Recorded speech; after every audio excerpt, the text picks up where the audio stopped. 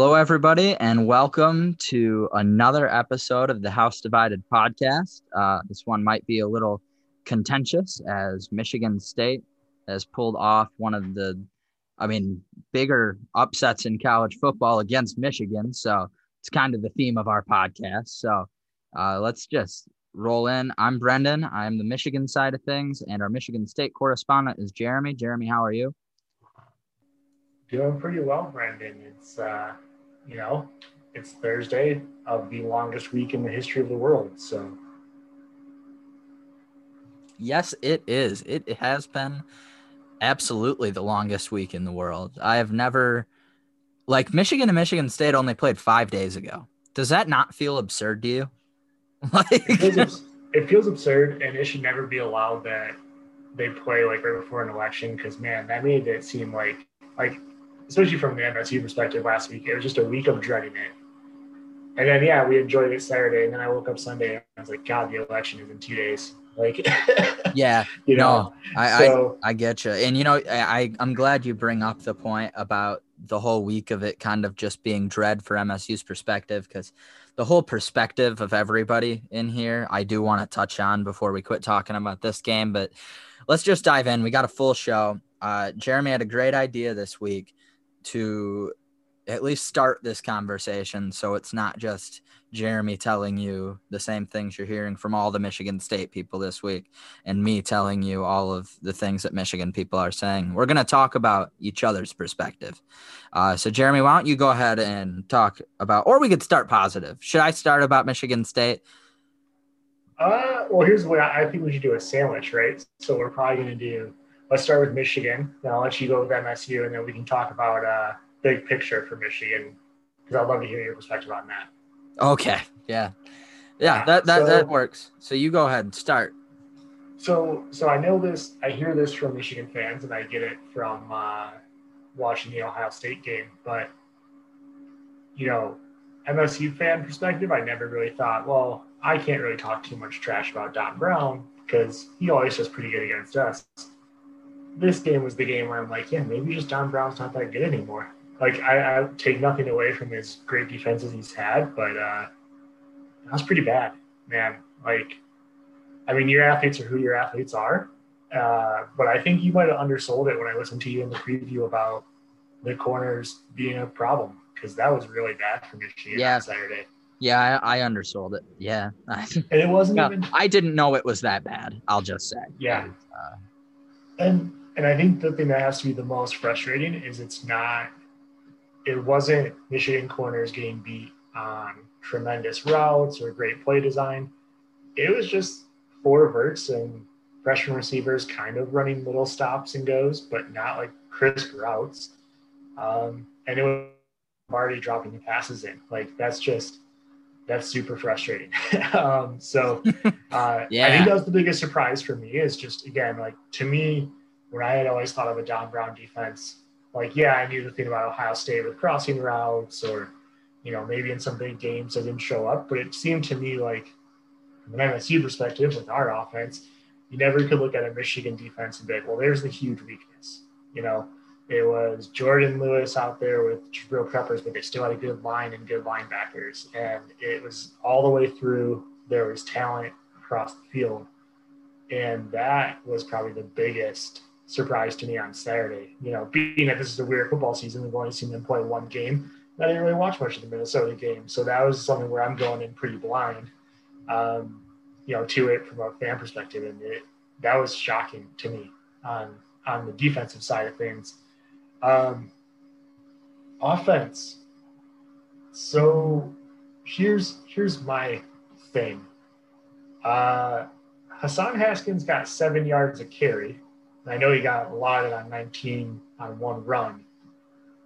But I really felt like they could have used their run game more with Hassan Haskins. I thought Michigan used way too much of Zach Charbonnet and Chris Evans, who just weren't doing much. And Joe Milton was the one ending with the most carries, according to the box score. So, and a lot of that not on design QB runs. It's just that he had no time in the pocket because U of M's offensive line got really beat up, which again I would not have called ahead of time. But I would like to, if I'm a Michigan fan, I want to see Hassan Haskins just be like the guy carrying the ball after that game. And I got to say, not really afraid of any of Michigan's wide receivers, which I did not expect as well. Uh, Outside of Giles Jackson, I really didn't think, hey, when this guy catches it, I'm really scared, especially because if he caught it, he probably had to catch it 3 feet above his head from a Joe Milton pass because Joe Milton knows one speed, but he knows no accuracy. Where was I wrong, Brendan? How does that kind of break it down for Michigan? It's pretty good. It's a lot nicer than the way I'm gonna say it. I will Uh, say, if you want me to finish on some positives, I think Blake Corum is going to be really good.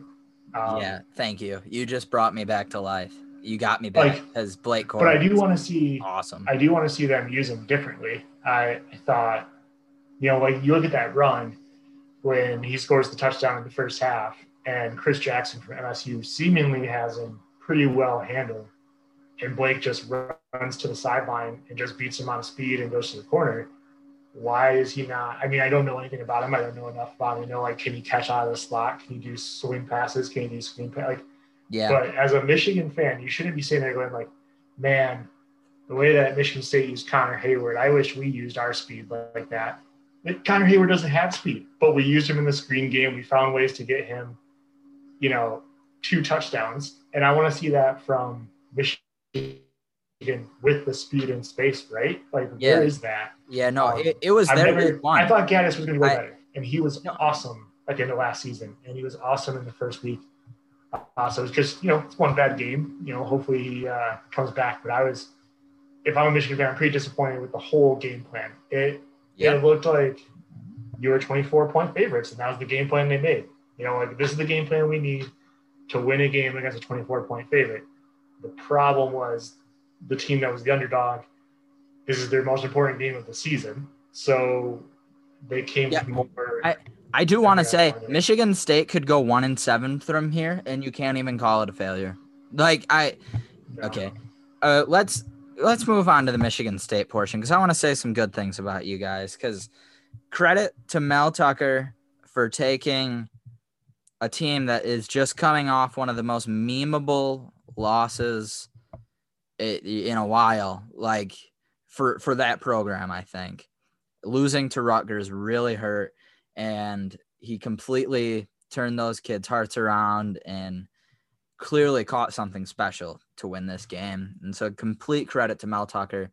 I was comparing him I'm really glad we didn't get to record last week. I would have said some really stupid shit. I was getting Brady Hoke vibes from week 1. From under Mel Tucker. Yeah, I mean, it was I was about to say some really dumb shit. So I'm glad that I have none of that on record. But honestly, a really great performance. The offensive game plan, I will say there was a lot of chicken shit offensive coordinating done by Michigan State. I felt at times they may have been a little bit lucky to actually pull it out just because they were being so conservative, despite Don Brown showing absolutely no ability to stop the pass. So that's a bit of a question mark if there's anything to bring you guys down after you must be riding so high. But honestly, and the defense did fantastic. You get 38 hung up on you by Rutgers, but obviously being put in a horrible situation by your offense. I think holding a Wolverine offense that a lot of people expected to hang 40 on everybody after week 1. It was a really good performance to stifle them and really make it a bad day for Joe Milton. So complete credit to Michigan State. I am way more impressed. I tweeted at the end of the first quarter, I think, that I was not nervous, but I was just annoyed. And to be honest, I kind of felt like that until the end of the third quarter. And I think conversely, a lot of Michigan State fans felt the exact same way, whereas they were, I think Tara Stafford, who I'm a big fan of hers, just her timeline, but she tweeted at halftime, we'll always have whatever the score was at halftime. And like, yeah, that is like the complete energy from both fan bases was, well, Michigan's going to win, but at least like it's going horribly. Right. And, right. and then until it was probably 27-17. And I'm sure that's when it got a lot more serious. Again, I wasn't on social media because I was trying to avoid finding out anything so I could watch it on my own eventually and all that. But yeah, it was just complete credit to Michigan State because teams don't win when they're that big of underdogs. That just does not happen routinely. And so when it does, obviously there's a big storm of circumstances that allowed it to happen. And we can talk about that whenever. So because that spread is not even close to what it was a week and a half earlier before those week 1 games are played. But regardless, an unbelievable upset, and one that I know MSU fans are going to remember forever and probably hold over us forever.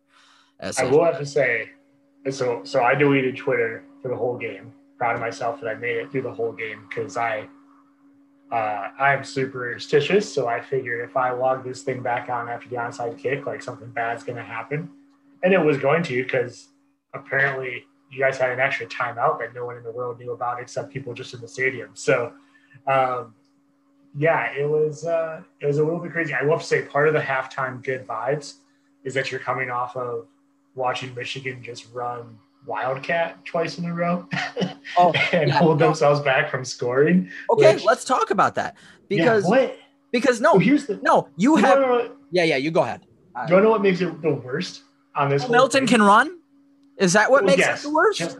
No, what makes it the worst is that so they catch MSU off guard because they run the Wildcat out there, right? And then they throw Joe Milton back on the field, and MSU is completely scrambling, like, what's going on? So Mel Tucker burns a timeout. And then they go back to the Wildcat, yeah. Yes. So then you come back on the Wildcat. Okay, whatever. You come back on the Wildcat. Now, my opinion is when you're in that timeout, you're saying, hey, we're going to run the Wildcat again. Be ready for the next play if it's stopped, and we're going to already have the play call made. Here's the play. Milton's on the sideline. He runs in with the play. He's good to go. Because I know they were saying on the broadcast, Hassan Haskins has not thrown it. But you have to think when you're on the sidelines, you're like, well, they're going to do a 1-2 on us. They're going to run the Wildcat. If we stop them, they're going to run it. If they run it again, that's going to be the throw time. Well, if they knew that, they didn't really do a good job of covering it. It was an unbelievable play to break that pass up. And that was only possible because Hassan Haskins is not a quarterback, and that was a bad throw. It was a bad throw. But it was just, to me, that's where I got the feeling of, like, this is a team coached or game planned as 24-point favorites. Like, they were playing with their food. They knew they could get away with some things. Okay, maybe we don't go into the halftime up, but we know we're superior. So we're going to try this out because maybe later in the season we'll need this Wildcat in a game that we need it. And it was like they took too long to wake up and figure out, we were 24-point favorites, but this is not going that way. Yeah, you haven't even mentioned the most infuriating part of it, though. Michigan lost by 3 points. They lost 4 points by not getting a touchdown on that drive. They literally threw it away. I mean, because, like you said, they were playing with their food. They were thinking about the Vegas spread right before halftime when you're down. It just is completely maddening. And here's the thing, Jim Harbaugh's whole thing about, like, okay, we might not beat the Alabamas and the Ohio States, ever. We never pull off an upset. But at least, we don't generally lose to bad teams. We beat who we're supposed to. Well, you were a 24-point favorite, and, you could excuse it by just saying you don't give a shit going into it because you're a 24-point favorite, but you're playing the in-state rival who not only are you – you should be giving your biggest effort right now to put a boot on Michigan State's throat as a program because Michigan's starting to finally recruit at a little higher level. Michigan State is facing extremely difficult circumstances. Mel Tucker, whatever. It's just unbelievable that when you have the perfect opportunity to try and squash them out, you sent D'Antonio with walking home with his tail between his legs with a 44-10 Right. victory.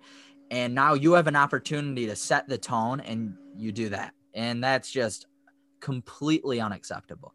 So I think that Yeah. I think that can transition us into the big picture conversation. So here's my thing. So first of all, did you looking at the Joe Milton comments after the game, right? Like whatever. He says that Antoine Simmons isn't on his radar. I didn't really take it as smugly as a lot of MSU fans did.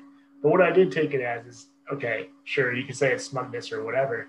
Preparation was But at the end of the day, to me, if it's not smugness, what it tells me is that they sure didn't prepare like this is a rivalry game. No, not at all. That starts at the top, right? Yes, it does. Yeah, you're preaching to the choir, and a lot of people, whoever listens to this might be surprised because I have been one of Harbaugh's biggest defenders ever since 2017 when the real problems started seeping in. Just because I'm like, okay, he might not be what we thought he was going to be when we hired him on, but who are we realistically going to get that's better? Because he didn't lose these games, and it just like the statistic I saw the other day was on average, Michigan gets upset about 2 times a year, and they are the only FBS team since Harbaugh was hired at Michigan in 2015. They are the only FBS team in that time frame that has not won a single game as an underdog. And I think that's a lot of bad circumstance and a lot of, I mean, we're in year 6 of data, right? Like, I think it doesn't help him that, and you can call me out if I'm trying to make up excuses, please do, because this is kind of a reach. But like, I've always kind of thought that Vegas takes advantage of Michigan fans and how many there are and how high they are on the team compared to usual. And so there's a lot of games where maybe if you take Michigan's name off of it, at least 1 or 2 points in one direction, the spread might move the other way if you just look at the teams. I don't know if that's me just coming up with a bunch of crap or if that has any, but either way, that's only a small part of this. It's unacceptable to be 1 out of 130 teams who hasn't done something. Like Right. even if that plays a factor, it's unbelievable to not have a single upset victory. Because even Ohio State and Alabama, because that's the argument a lot of Michigan fans made, was like, hey, how often is he an underdog? It's like 1 to 3 times a year, which is true. He has less opportunities. But Ohio State and Alabama are both underdogs less often than that, and they both have wins as underdogs. It's bad, and I really wanted Jim Harbaugh to work, and full disclosure, he still has 7 games left this year, fingers crossed, and they're not going to fire him and pay his buyout. I guarantee that. So he has another season before his contract's up in 2021. There is time for things to change and for it to turn around. But I am at the point where, like, if he can't do it with 2 full years of Joe Milton and having Gaddis finally get here, and I mean, he'll have next year as well. If he can't do the thing, and that'll make 7 years, there's no reason to renew. You just say thank you. I think it's best if we mutually part ways and go and fire the Michigan money cannon somewhere else, I guess. I don't know. I guess that's like the opposite of a hot take, is just saying let his contract run out and turn the other way. But I don't see the point of firing him and to pay a huge buyout in the middle of a pandemic, that's stripping funds, obviously. So I don't. What do you? I don't. I understand. If I feel like if I was from an outsider perspective, I'd kind of just be like, "Hey, suck it up. Like, wasn't your last coach Brady Hoke? Like, maybe just stick it out with the guy who always goes 9-3." But I don't know. I mean, it gives me the Lloyd Carr vibes without the Lloyd Carr highs, right? So Yeah, Lloyd Carr was probably not as bad as Michigan fans thought, and they were getting tired of it towards the end. But here's what I don't understand about the Michigan psyche per se. I mean, you did try with Rich Rod. Not everyone bought in, but tried to go outside the family, to bring a new offense in and all of that. Listen, you guys were tired of the Lloyd Carr offense when you let him go and tried to run him off in 2007, and then you bring in a Bo acolyte as the game continues to go quicker, and are surprised that you can certainly man ball your way to at least 8 to 9 wins, because you're going to get a top 20 class at Michigan, regardless of how the season is going. So you're going to win the majority of your games, no matter what. That's kind of seems like the floor. I know Brady and Rich Rod were worse than that, but with a very competent much coach, not the floor, Jeremy. yeah, I promise. with at least a competent coach, you shouldn't be. But there's no guarantee of that. That is the thing. To play devil's advocate here against my own argument, there is no guarantee whenever you bring in a new coach. And no. I'll let you finish. What I was thinking though is just if Lloyd Carr wasn't good enough, and I know that Harbaugh, when you brought him in, like the expectation was that he could obviously elevate you guys. But now looking back, it's just how, as the game changes and gets more open, more offense, teams evolve. I mean, Nick Saban runs a more exotic and fun offense than Jim Harbaugh, because Nick Saban wants to win at all costs and was willing to just take it. It took until year 6 for Jim Harbaugh to really give up the keys to an offense. And so that's where it's just, I don't think year 4 with Jim Harbaugh is ever worse than 8-4. I think that's the absolute floor, because I think Jim Harbaugh is going to continue to beat up on the lower parts of the Big Ten most years. I just don't. And I don't see him making that last step. What's he going to do to get over the hump on Ryan Day? Because here's where I'm starting to think, like, a season where you guys beat Ohio State, it could happen. But I don't think at this point you guys are ever going to beat Ohio State and you're 11-0 heading into that game, because you're going to have a dick trip earlier in the year. Like, that's what it is. So if Michigan wants to be a team that can consistently actually, not just in, old school media in July, tell you that they could actually beat Ohio State, if they actually want to be good enough for that, you have to believe that you can find someone better. You have to pay for it. And you probably need to go outside the Michigan family, because I just don't know who on the Michigan tree is an exciting guy right now. Well, that's the other thing. We're alternating right now, so we're going to have to go outside of them. Or no, we're not alternating. It's Brady Hoke and Jim Harbaugh are Michigan guys. Yeah. Well, so I'm with you 100% that they need to go outside of the Michigan tree if they do this, because and you need to buy in this time. You can't be the Rich Rod again. Okay, well, we don't have the older people. So no, just saying. I think there will be buy-in, because if it doesn't work with Jim Harbaugh, who I think across the board everyone agreed made everyone happy. Like, even like the people who are not the old school Michigan fan of I need a Michigan man still would have told you that Jim Harbaugh was basically the best hire you could get him at the time that you got him. Right. And it was perfect hire. Yeah. I stand by it was. And it still is. Yeah. And I will say, I think when they hired him, we talked about 8 wins being the floor. I think that winning a national championship absolutely was the ceiling. The question is it still? And I don't know, man. Doesn't look like it. Like, I know I'm 5 days away from Michigan's worst upset loss since Appalachian State, so I guess maybe I shouldn't be making like grand decisions about where his ceiling is, but it doesn't feel like it. I can only be hurt so many times, like, before I just quit giving a shit. Like, I think that Michigan is going to lose to Indiana on Saturday, breaking like a 20-something year streak of victories over Indiana, and I'm kind of numb to it. Like, how can I not be? I mean, I think this is where I think we have to take a big view and say, like, I think a lot of this is through the 2020 lens.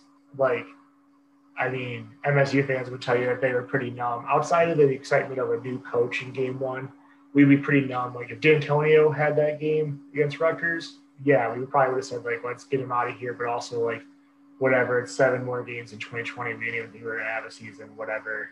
Let's be numb. You know what I mean? So I totally get where you're at from that. But I think it's a little bit of the 2020 perspective coming through because I think it is. that, yeah. I mean, I think that you guys, look at Penn State. They're 0-2. Like, granted, they've played maybe Indiana, who you guys play this week, and Ohio State. But at the same time, like, they had more opt-outs than you guys, and they're 0-2, and there's really nothing to think that they're going to challenge Ohio State anytime soon either. Yeah, nobody's going to challenge Ohio State anytime soon. Like, that's my biggest takeaway, I feel like, right now. Oh, yeah. And that's not happening. So, general feelings on Jim Harbaugh for me are just take him to the end of 2021, and if he hasn't gotten over the hump and at least beaten Ohio State once or if he hasn't beaten Ohio State once by next year, then there's no need to renew the contract. I'm not usually that type of guy, but like 7 tries, man. 7. Come on. would it be 8 next year? Or is this is year 6? So yeah. This is So I think that the issue that you're going to run into is, I think you're right. I think that makes the most sense. I will say, if I'm the new guy coming in 2021, I'm not very happy that I have to take over after. Like, I'm sure that class just won't be very good because you have a guy that's a lame duck. Like, we already know who he's getting recruited against because the extension hasn't happened. And I think he could always spin it like, I don't have an agent. I do this on my own time. Like, it's going to get done. And I think we could all believe that. But then this last week happened. And I don't know, man. I feel like recruits right now are extra sensitive to all this stuff because, again, like, we're just seeing recruits flip like none other. I mean, MSU had it this week coming off of this game. They had a recruit decommit. So, it's kids want to stay closer to home or they want to, like, feel really safe at a school because, hey, maybe I get stuck there 1 year and we don't even have a season. So with all of that going on, it's really hard to imagine Jim Harbaugh going out there and trying to stay within 30 ranking spots of where Ryan Day is getting a class next year if he's recruiting on a 1-year contract. So that's where I think the hard place is for Michigan right now. And to be honest, maybe the best way to handle this is if that NFL interest comes this summer, you really just hope Jim goes and you amicably part. You don't have to pay a buyout. You don't fire the guy who was the great guy to come home. It looks like he wants to chase a new challenge back in the NFL.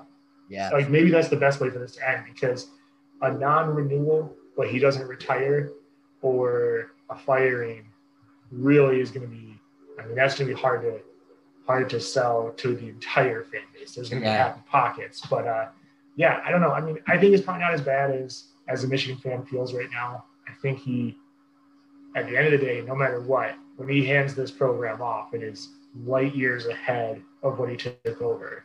That is absolutely. The hard part is that Ohio State is also somehow, even though they were awesome when he got here, is also light years ahead of where they were. And that's just when you're they won the national championship the year before Harbaugh got hired. That's true, consistent with better now.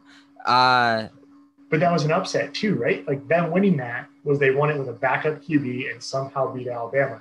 No one thought they were going to win that national title. Once they got to the playoffs, like, and you're right. And the fact of the matter is they are just a better program now, just at the rate they are recruiting with Alabama. They're starting to get some Alabama of the North vibes, like, for real. Oh, 100%.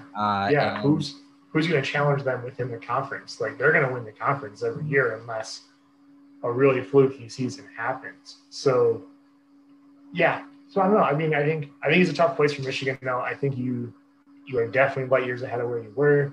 But I don't think the Michigan attitude should be, when we hired Harbaugh, he was the perfect guy, so we can never do better. Like, a lot of new coaches have popped up. When you hired Harbaugh, no one knew who Ryan Day was.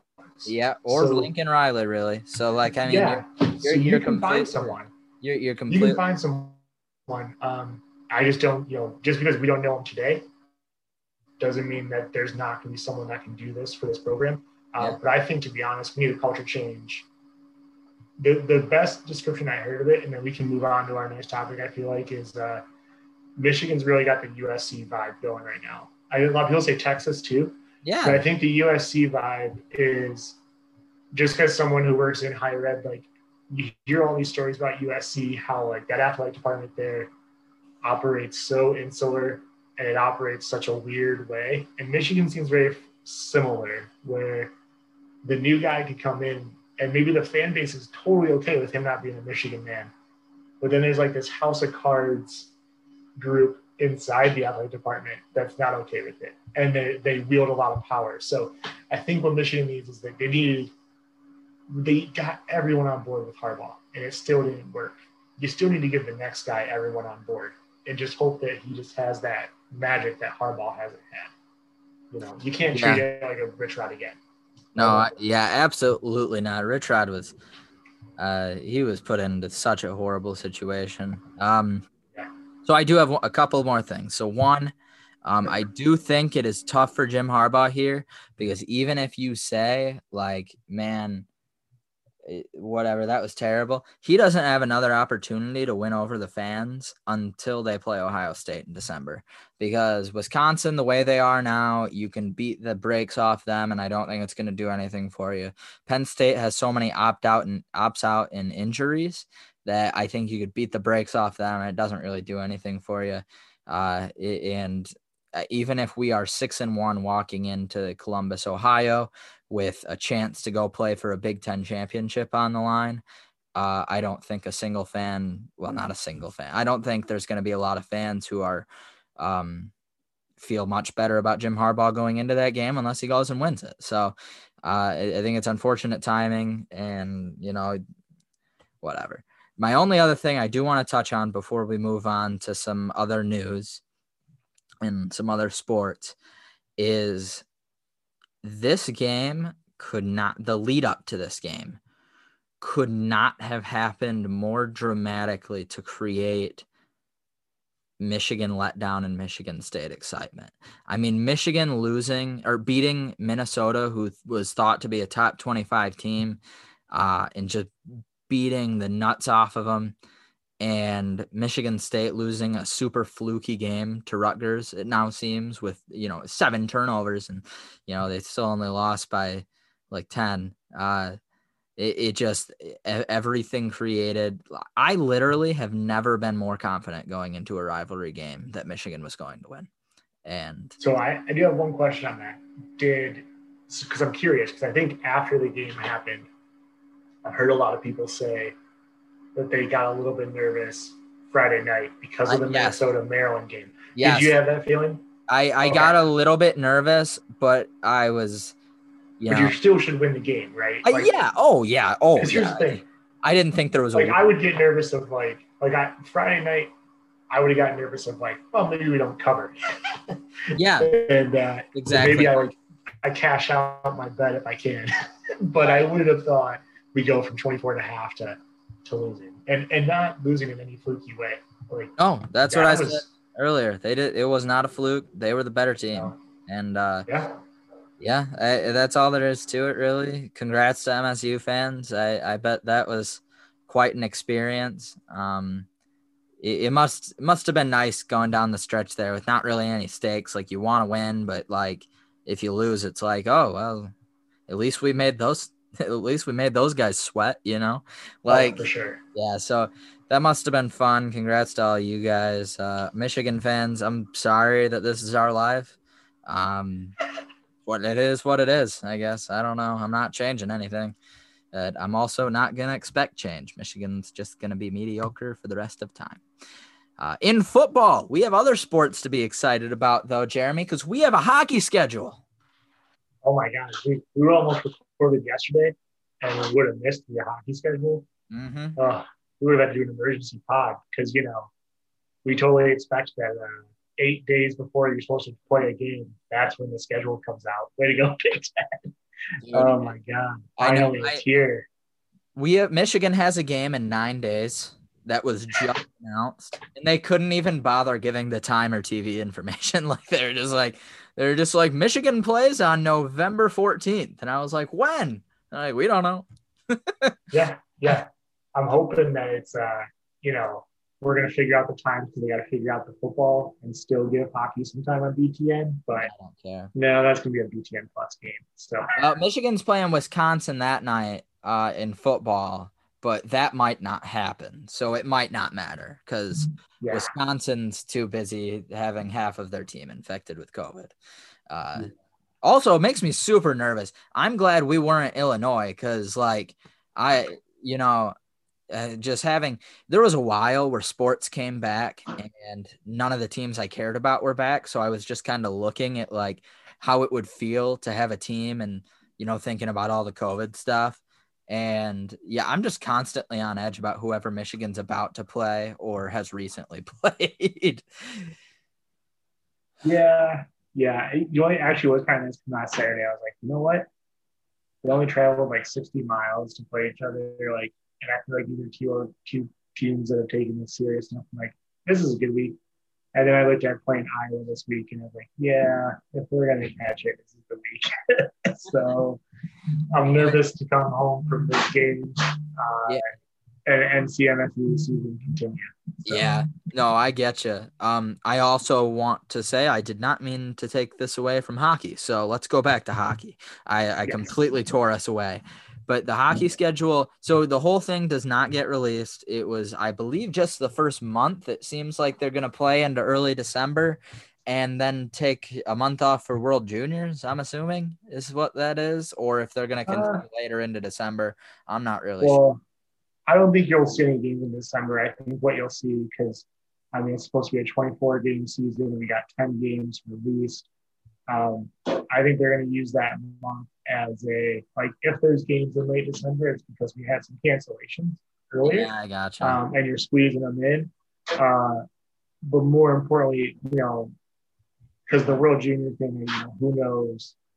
I don't think you can make a decision in the Big Ten office based on that. As unfortunate as it is for a team like Michigan, maybe having some players gone, and the disadvantage that puts them at, it's just so hard to schedule in these times. You just got to kind of go with what you schedule. But yeah. I bet you it's mainly probably if we need to make some series up, you can do that. And then some Final 14, I'd imagine pick up sometime in mid-January, assuming that the virus hasn't gotten way worse. I think that's another thing. They're seeing spikes in cold weather states, and hockey's a cold weather sport. And all these teams outside of Arizona State are in cold weather states, and Arizona State's going to spend the whole season basically living among us. So, it seems like a COVID decision, which is probably good because I think why we saw part of this delay, I fully believe why we saw part of the delay in the schedule was right as they're about to put it out. Wisconsin-Purdue game gets canceled, and everyone's talking about how waiting on Big Ten football and having no wiggle room was such a big mistake. It seems like it's pretty obvious they went back to the drawing board, and so we need to draw up a hockey schedule that we give ourselves. Yeah, and I definitely think they did do the right thing. It's just inconvenient for me as a fan. So, Michigan gets 10 games between November 14th and December 9th. Five opponents, they're starting it off with non-conference, which is their only non-conference opponent this year will obviously be Arizona State. So they're starting off. Hold on. What? I guess it is. Yeah, I guess they're not counting them as a conference team. That's weird. Yeah, they're not. Yeah, they're not going to be counted in the conference, but we keep track of them in the conference. Like, who cares?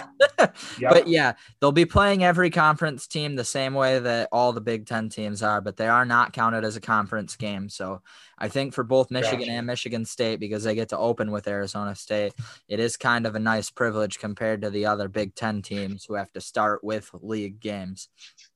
But Michigan moves into a road series against Wisconsin, home against Notre Dame, a road series against Penn State, and home against Minnesota. And we can dive more into those teams next week and next week we're aiming to do a Big Ten preview, at least for the hockey, specifically on our teams, obviously. But yeah, I was just excited to see schedule. Yeah. What does Michigan State's opponents look like in this first month? So I was excited, and then I got sad because I realized that when it first came out, I saw that MSU opened with Arizona State November 19th, and I assumed that everyone got pushed back a week. But unfortunately, it's just MSU. So we don't get to start on the same week that you guys do. We have to wait a little bit longer. The same thing open with the Arizona State, which is what we kind of talked about last episode. We talked about like I think you do some scheduling pods so that you kind of keep some teams contained if you have an outbreak. And it kind of seems like they are going to do that with Arizona State, probably keep them going back to back and keep their travel light. But Arizona State, they go from the 19th of November to the 20th of December. Oh, really? Yeah. So 3 series at home, 2 on the road. The 2 road series are going to be Ohio State and Notre Dame. So not that I think it really matters. I don't think fans are going to be present in any of these spots. Yeah, but there won't be a difference between going to Ohio State pre and post pandemic. That's true. True. This will tell me that obviously we're going to have to play on the bit. I kind of like this for MSU, the way it sets up. Christmas break, you just travel across town to the summit where they have an Olympic sheet and you just practice there because they're going to play Wisconsin, Minnesota, the road series in that phase 2. So that's, it's nice to have it split up where you can just gear up for that. And then obviously we're going to have 2 series with Michigan in the second half of the year and our series with Penn State. So yeah, and another series with Arizona State. So we'll dive into the preview more, but just good to finally have a schedule and to see that they're doing the stuff we talked about. MSU is going to play on every day of the week but Monday. So hoping that means less BTN plus and a little bit more BTN.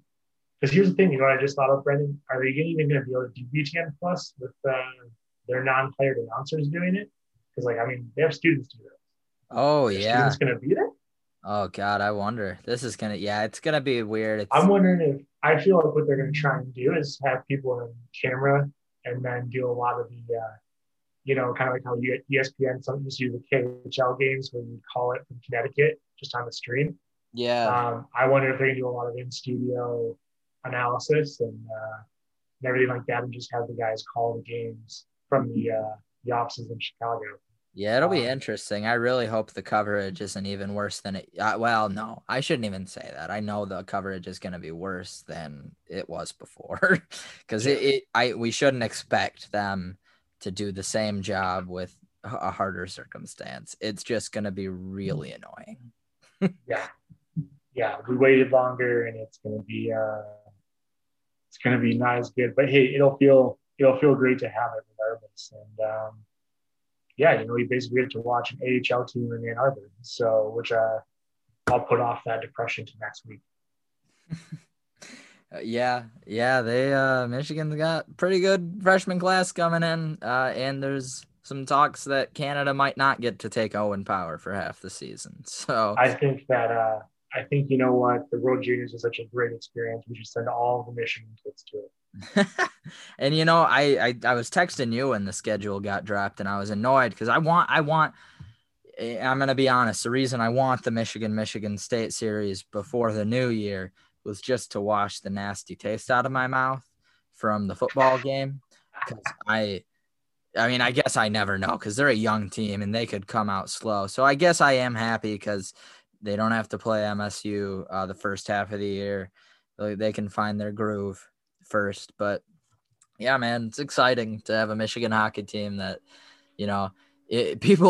it was kind of a slow first couple of years for Mel outside of the Frozen Four, but they weren't even that good that year. Like, they were a good NCAA tournament team. Got hot at the right time. Yeah, they got hot at the right time. And it felt like a first couple slow years for Mel, but that's because you have to realize the recruiting delay before you get your own kids in hockey is literally 4 years. So he was blazing on the recruiting trail, and now it's finally about to pay off. I think Cole Perfetti would have either came along last year or this year too if he would have chose to come here instead of playing for Saginaw. So, what could have been, but either way, they should be good this year. I'm excited.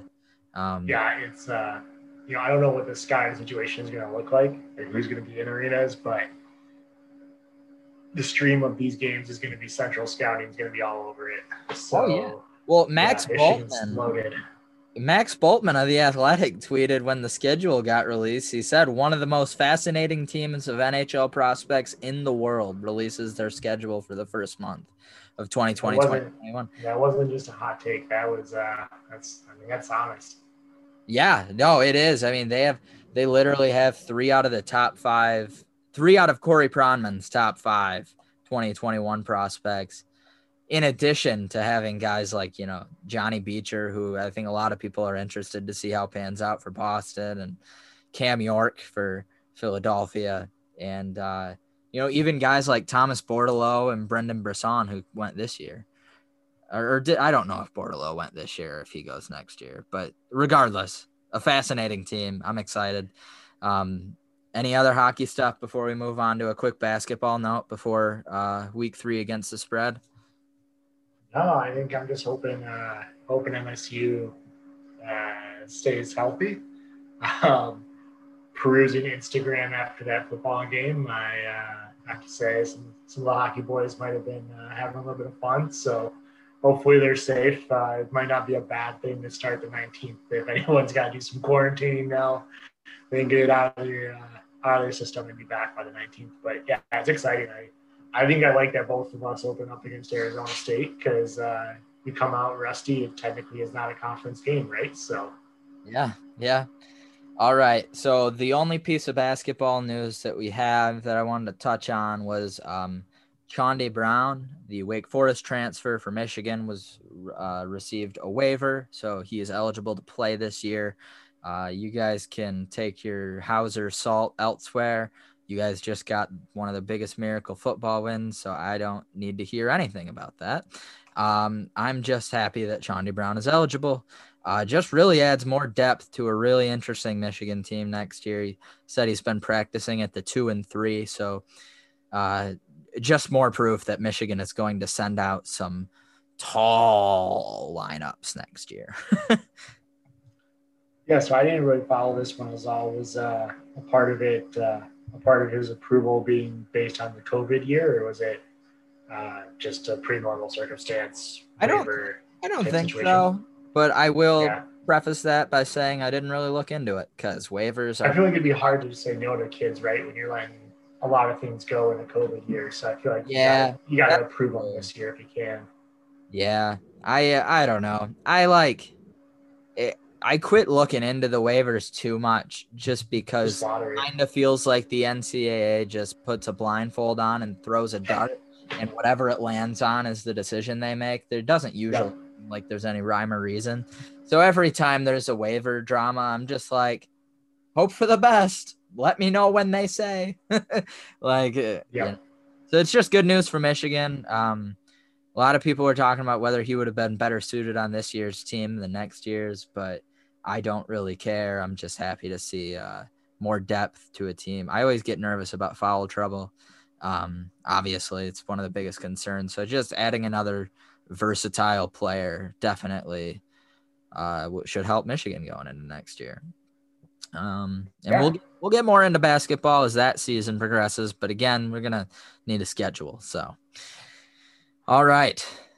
Week 3, Big Ten against the spread. Jeremy, do you have the spreadsheet out? And you are leading the way, Brendan. Yes, sir. That's right. So we did have some people jump in last week who weren't in the first week. So I think what we may have to do is look at winning percentage. But we'll see how many times people just miss a week and things like that too. So we'll kind of keep an eye on that for the contest. But yeah, you're leading the way at 8-5. Everyone had a bad week last week. I think, the best I think I saw anyone put up was a 3-3 record. So yeah, everyone took a bath, especially on the Minnesota-Maryland game. That wiped out everyone. No one could go perfect just because of that alone. And then Purdue only covering by 7, not the 7.5 that we needed, wiped out a lot of people too. So I want to give a shout out to This Is Hog because According to the spreadsheet, he stood by his Purdue pick after Rondale Moore got announced as being out. I Unlike gotta double check that too, but yes, I think you're right. unlike me, who is an absolute coward, and I made a joke on Twitter. I was like, "Hey, we're all gonna look like idiots if if this goes that way." And I was mostly joking, but hilarious to know that that happened. That's so funny. Yeah. Yeah, man. So yeah, you're still in the lead because you had a great 5-2 record first week. So even though you went 3-3 last week, like I said, that tied you for first with everyone else last week. So you did not lose any bit of your lead there. So Yeah, you know what? I was gonna initially do a bit here where I just picked whatever made Michigan sound the worst in every result, but I'm too competitive. So there we go. I'm I'm glad to gonna hear it. I'll give her my real picks just so I can try and feel smart and then eventually go 0-6. So do we want to go in chronological order and start with our own teams, or do you want to save those guys for last? Let's go chronological order. That way, the people when you're watching, you know how to keep track of your picks on as the day goes for you.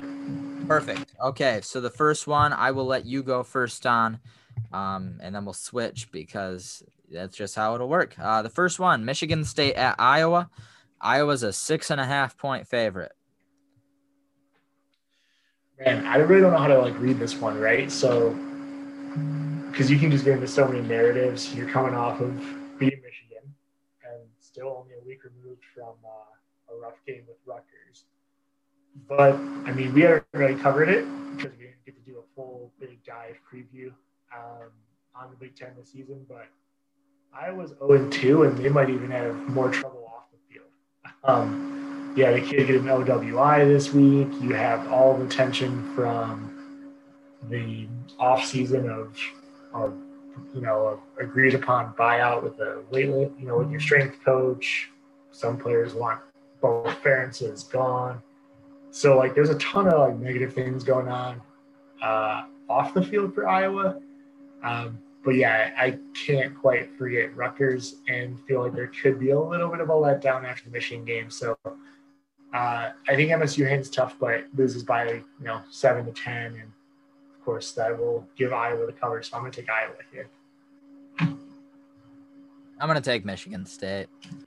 I was going to take Iowa just to make Michigan look worse, but I think Michigan State could possibly roll this momentum from the Michigan game. And Iowa, I just don't really trust them after dropping that game to Purdue minus with Purdue without Rondale Moore. And that same Purdue team had a pretty close game. I mean, they never felt in danger of losing to Illinois, but they didn't cover, and it finished as a one-score game. And so I'm just basically taking the transitive property to tell me that Iowa's gonna not cover the spread.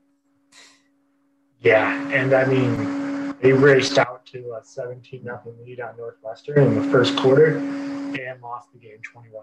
So I don't know, man. Yeah, they might be bad. Yeah. All right. Game number 2, Indiana hosting Michigan. Guys, here's the thing. Indiana definitely has the vibe like they're gonna do this. I feel like Michigan could respond to adversity with a cool performance, but why would I pick for that to happen? So I'm gonna take Indiana +3. Yeah. So Bill Connolly's SP Plus does have this as a Michigan win, but only by 2. I feel like if Indiana is going to break the streak, it just seems so underwhelming to do it with no fans in the crowd. I don't know, man. They got a lot of things going their way, but I think that U of M bounces back this week. If they don't bounce back this week, I think it's going to be hard for me to pick U of M to cover much going the rest of the way. I'll fully admit that. So I'm going to take the Wolverines to bounce back. It'll be a tense game, but I think they pull it out. Okay. Keep the streak alive. Yeah. Look at us just picking each other's teams, and neither of us are confident at all. All right. Nebraska at Northwestern. Wow. Northwestern's a 3.5-point favorite. It's your turn to go first, but I think we're going to align here. Oh, man. I still don't know that I believe in this Northwestern team, but that was pretty impressive coming back on Iowa. Michael Penix is no Justin Fields, but I think he's going to have a pretty good day against the Nebraska defense. And Nebraska, I mean, can you really say they're rested? They only had one game and they had to have a week off. And they seem more concerned about the COVID truthers. And I think they're just going to be really depressed that Trump lost. So I don't expect a good game out of Scott Frost when he's, crying into his non-existent mask. So give me Northwestern. Yeah, there was never a chance. I think my real bet is that I'm not taking Nebraska a single time this year. Give me Northwestern in the points. There we go. All right. Now, Maryland at Penn State. This is an interesting one, I think. With Vegas here. How is Penn State 25.5? Is that just how bad we're saying Minnesota is? Because Penn State is 25.5-point favorite. Yeah. I know they played two good teams, and that's why they're 0-2. But did anyone watch that Ohio State game? They didn't lose by 13. They lost by way more than that. That was a nice-looking score to them if you look at the actual game itself. I'm going with Minnesota being terrible. So here's where I get this. So Michigan went on the road and beat Minnesota by 25. I think Michigan and Penn State are fundamentally similar teams. And the fact that Maryland, sure, they won, but they basically tied Minnesota. It went to overtime. Hot take, there should be ties in college football. Anyways, Penn State, I think, is similar enough to Michigan, and Maryland is similar enough to Minnesota, where I think 25 points is about right. And Penn State's also 0-2, really probably wanting to feel good and show some muscle. I'll take Penn State minus 25. Yeah, okay. That makes sense to me. I think I can get on Penn State there. They always try and make this like a fake rivalry, Maryland and Penn State. It seems like that really pisses Penn State off when that happens. So they'll be angry and looking for a win. So I'll take that. I think they'll do that then. Maybe Penn State as well. Yeah. So Minnesota at Illinois. Minnesota being a 7-point favorite. Now, Brandon Peters is still out with COVID. Yeah, because you have to be out for 3 weeks. Dude, I think Minnesota's going to go, and I think they'll win by, more than 7. I'll take them. I'll take Minnesota. I hate that I'm taking Minnesota, but I kind of feel like it's the same way. Because, again, I did not see any of the Illinois-Purdue games, so despite the score, I can't say that gives me any confidence in Illinois. I guess oh, man, this is ugly.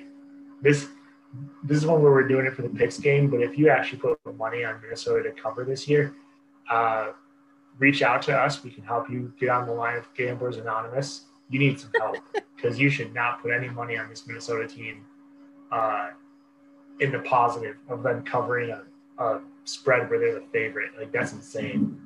I think I got to take Minnesota just because, Illinois put up some points even though Brandon Peters wasn't there, but I have no idea what it looks like because you couldn't pay me to watch that Illinois-Purdue game. So, yeah, if you bet real American dollars on this, then good for you, man. What you're doing is you're betting with like your winnings that you got from when Biden was all of a sudden like plus 700 on Tuesday night, and you just knew it was going to turn back around, so you threw some money on it. If you're using that winnings, okay, throw it back into the system on Minnesota and watch it disappear. All right, so the last one is, I believe, Ohio State versus Rutgers. Yes, Ohio State hosting Rutgers, and they are a 38-point favorite. You can go first. You're the one who's seen Rutgers play. Well, I guess I have too, kind of. But, so here's the thing, right? I have seen them play. I took them last week to cover. They didn't cover. They looked like they could a lot of the game. So honestly, it's such a machine. But here's the thing.